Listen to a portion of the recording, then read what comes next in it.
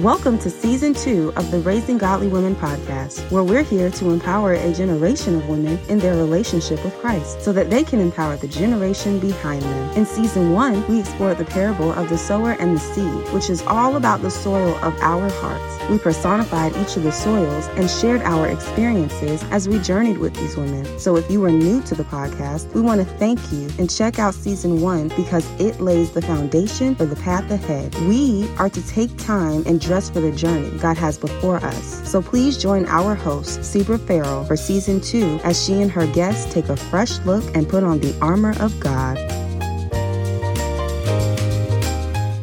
Thank you, everyone, for coming back for Season 2 of Raising Godly Women. I'm your host, Sebra Farrell, and I know it's been a while since we've been together, but that's because a lot of life has been happening since our last episode and now. We will be covering the armor of God this year. And if you think about it, anytime you are trying to put on armor, or anytime you are trying to go deeper in your faith walk with the Lord, there are going to be challenges that come your way. And I've had a few. The good news is we're back for Season 2. However, before we start to look at the armor of God, we would like to close the loop on something that we kept saying in Season 1. We frequently encouraged everyone to study the parable of the sower and the seed for yourself, but we kind of forgot to do one thing. And that was to give you some tips for how to do that. We probably have a lot of more mature Christians out there who are already well-versed in how they like to approach studying Scripture. But we also recognize that we may have some people who are newer to the Bible, who are newer to how to approach Scripture in their study time, who may not even understand the benefits of studying Scripture. So that's what this episode is dedicated to. I would like to share with you some of the study tips that I've picked up over the course of my walk with God. I don't use all of them all of the time, but at some point I have used each of these. So I hope that in sharing them with you, you will also benefit. The reason why I believe this is important is because 2 Timothy, the 2nd chapter, verse 15, and I'm sharing it from the Amplified translation of the Bible. It says, "Study and do your best to present yourself to God approved, a workman tested by trial who has no reason to be ashamed, accurately handling and skillfully teaching the word of truth." First thing I want to do is share with you what to study. I know that may seem like an odd thing to say, but if you think about it, how many times have you early in your walk with God, or if you're new in your walk with God, wondered, where do I start when it comes to studying Scripture, when it comes to reading the Bible? There really is a difference between reading the Bible and studying the Bible. When you're reading the Bible, you're really not looking for application. All you're looking for is information. And I do encourage Bible reading because the more you read the Bible, the more you learn about what's in the Bible and what's not in the Bible. However, when it comes to studying, now you're looking for application. This is where you're looking to find something in Scripture that you can put in your tool belt for everyday living. And once we start discussing the armor, these are things you can put in your belt of truth, which will be the very first piece of armor that we cover. When it comes to what to study, if you go to church and you either take notes or you receive a handout, there should be some scriptures in there. Once you go home, maybe take those verses and it can be what you study for the week. If you finish and you still need something else to study, if you go to Bible study, there should be some scripture that you take away from that. What about those devotionals that you receive? They come to you via email or someone gives you a devotional book. Again, there should be some scripture in there that you can take and write down what that scripture is and then just begin to study what it actually means. And let's not ever leave out what the Holy Spirit impresses upon your heart. I know there's some mornings I wake up with this random scripture in my mind, and sometimes I don't even know if that scripture exists in the Bible or not. So I'll get up, I'll look it up, and then I'll see what is God speaking to me from this scripture. If you use any of these recommendations for what to study, you should have plenty to keep you busy. But the bottom line is, don't just depend on what someone else tells you. Study it for yourself so it can become a part of you, of your journey. It can become something that will help you as you walk out your everyday life with God. Now that we know what to study, let's take a look at some suggestions for how to study. 1, ask God to be your teacher. That's the most important thing you can ever do, because the Holy Spirit teaches us what Scripture is actually saying. The next thing is keep Scripture in context. Don't just look at a Scripture, read it, and then think that that's all there is to that verse. That verse was written in context. So at a minimum, read the scripture above it and the scripture below it. If you find that you need to read more, then maybe find where that subject matter starts and read that. Because a lot of times in the Bible, you'll have topical headings. So read whatever is in that section. If necessary, read the whole chapter.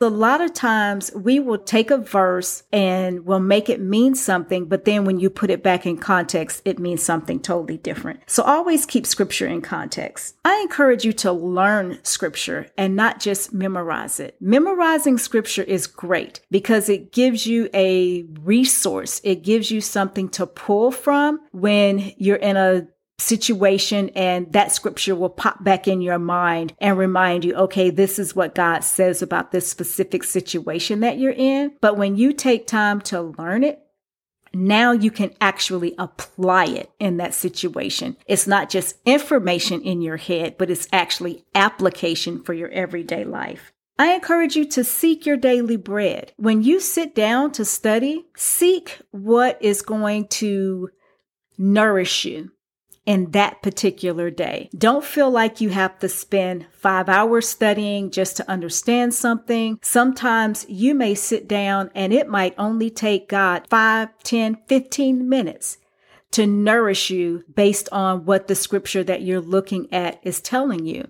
Sometimes it may take a little longer, but the most important thing is walk away with something. That's what I like to call takeaway. You've heard us do it all last season. What is our takeaway from an episode? So when you walk away from scripture, take something away that is going to edify you, that is going to encourage you, that is going to strengthen you. Don't just walk away without having something. Even if your takeaway is just, okay, Father, I don't really understand what this is telling me, so I need your help. That's a takeaway.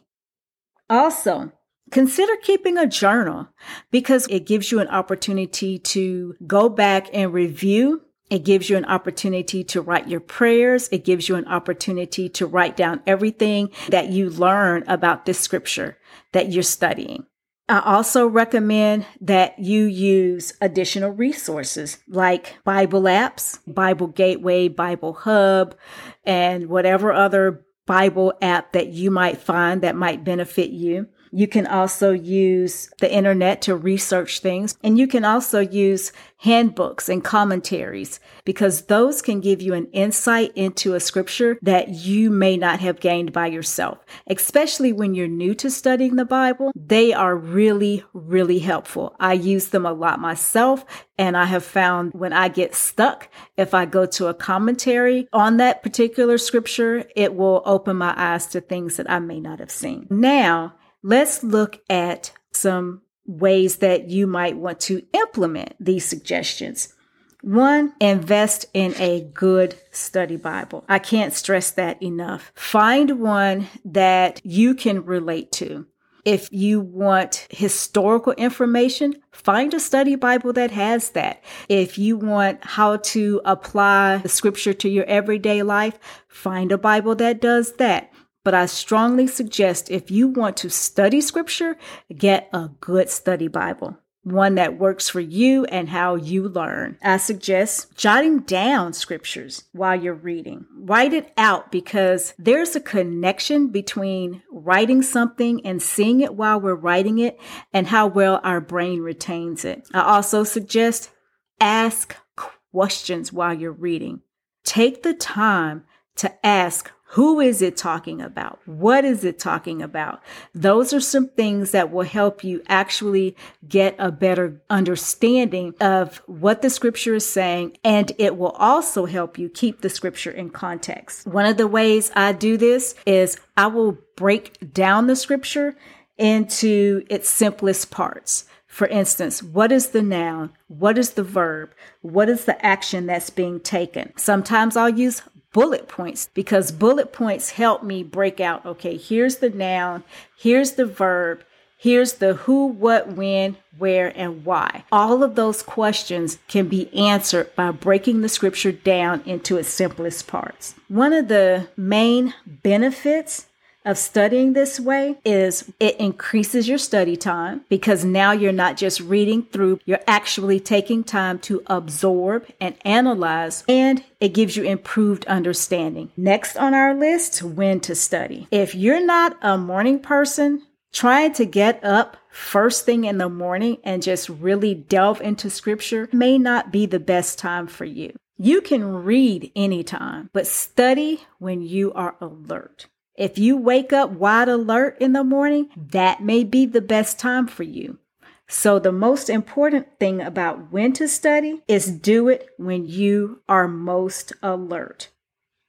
If it's early in the morning, great. But if you're not an early morning person, it's still important to connect with God in some way early in the morning. So here are a few thoughts for that. One of the ways is to just turn your thoughts to God before you open your mouth and before your feet hit the floor. 5 minutes, 10 minutes, just lying in the bed, thanking God for waking you up that morning. Ask God to direct your day. Take a moment to just say a quick prayer for someone, or to release any kind of anxiety that you may be feeling even that early in the morning. Just take that time to get your mind and your heart focused on God. Another thing you can do, you can prepare yourself the night before by writing down a scripture. Use an index card. Use a sticky note. Write it in your journal, but write down a scripture that when you get up that morning, you can look at that scripture and spend the day meditating on what it means. Rehearse that scripture in your mind. Ask yourself those questions about what it means and get it deep into your heart. That way, your mind, your focus, your heart is all turned towards God first thing in the morning. If I find myself stuck and I'm not really getting anything in my study time, I'll go back and I'll review a journal. And what I find is sometimes God will answer questions I had outstanding, and that helps me to be able to say, thank you, Lord, for answering this question. Sometimes I'll find He's answered a prayer that I didn't even take time to thank Him for. But journal reviews can be very edifying, and they can also help you to connect in the morning without having to do a lot of deep thought. The overall goal is to find a way that you can connect with your Heavenly Father first thing in the morning to set the tone for your day.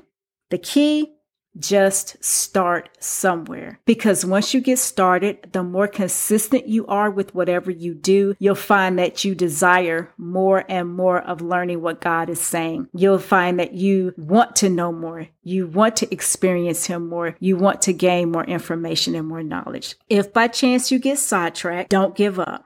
Consider every morning or every day that you study as you're putting a brick in a wall, especially if you journal, because each time you write that thing down that you learned, you've put a brick in the wall. You've put something in your daily tool belt, and it's still there when you come back for it. So don't get discouraged. If your study time is not working for you, start by asking God why. Reevaluate what you're doing. The approach that you're taking may not be the approach for you. Try something else. It may be a time you need to harvest what you've already planted. What that means is Maybe you've learned some things that you haven't put into practice yet. In order to be able to receive something new, you need to put into practice what you already know. One of the best things to do that is not only walking it out in your daily life, but also taking time to share it with someone else. You really know what you know when you can explain it to somebody else. Another thing you can do, make sure you've done the last thing that God told you to do. I like to say, why should the teacher keep talking if you've not done the last thing that the teacher told you to do? So if you're finding that your study time with God isn't producing for you the way it was, ask God, what is it that you've told me to do that I haven't done? And then go back and do that. Next, you might just be in a season of rest to allow the roots of what you've already planted to go deeper. If you've listened to season 1, then you know we talked about the parable of the sower and the seed. So when you've planted all that seed in your heart, it's got to go down deep into the soil of your heart. And that requires rest. Just like the earth rests in the winter and the roots start to go deep, sometimes you won't be able to have those intense times of study, but you can still do something early in the morning to connect with God. And last but not least, do not get stressed. Don't get on a guilt trip. Get on a grace trip and ask God to help you get started again. Now, before I close, I want to encourage you to do 3 things. If there's a study tip in here that really resonated with you, I encourage you to take that study tip and study the parable of the sower and the seed. You can find it in Matthew chapter 13, in Mark chapter 4, and in Luke chapter 8, because as we go through season 2, understanding the parable of the sower and the seed is really going to help you better understand the armor. The second thing I want to ask you to do is share your study tips with us. We would love for you to engage with us on social media and let us know this is what works for me. And last but not least, I encourage you this season to consider taking notes. Maybe sit down with that episode, take the show notes, and pull out things that really speak to you, because the armor of God is going to really challenge you. If you go back and you think about that seed is going to fall in one of 4 places: a windy moment where you don't understand it, a rocky moment where you don't want to obey it, a thorny Teresa moment where you get faith weary, or you're going to have a good ground Gabrielle, a Gigi moment where you're going to produce fruit off of the seeds that are sown in this season. We're praying that the seeds that are sown in your heart will fall on good ground in the soil of your heart. And on that note, no matter how old we are, no matter how long we've walked with God, there is always something new that we can learn from each other. Be blessed to be a blessing, and that's something to ponder. Thank you for listening to the Raising Godly Women podcast and taking this journey with us to be Titus 2 women. We pray that the seeds of God's word shared today fell on good soil. That soil is in your heart. Now we hope that through today's pearls of wisdom, you have gained the tools to help you become stronger, to help you become more confident in your everyday life, most especially as it relates to your walk with Christ. We also hope that you will share your tools with those who are younger in age or even maybe younger in faith and help them become stronger and confident so that they can share with other women, passing on the baton to the generation behind them. Just imagine the ripple effect our sharing can have, not only in our generation, but also in the generations to come, to build and strengthen the body of Christ as we all come together to empower each other. So until we meet again, feel free to join the Raising Godly Women community. Let's talk about your connection with this episode on social media. You can find us on Facebook and Instagram at raisinggodlywomen.rgw. Be sure to tag us because we love to have you connect and be a part of the family. And on that note, may you prosper and be in health, even as your soul prospers. Shalom, daughters of God. Shalom.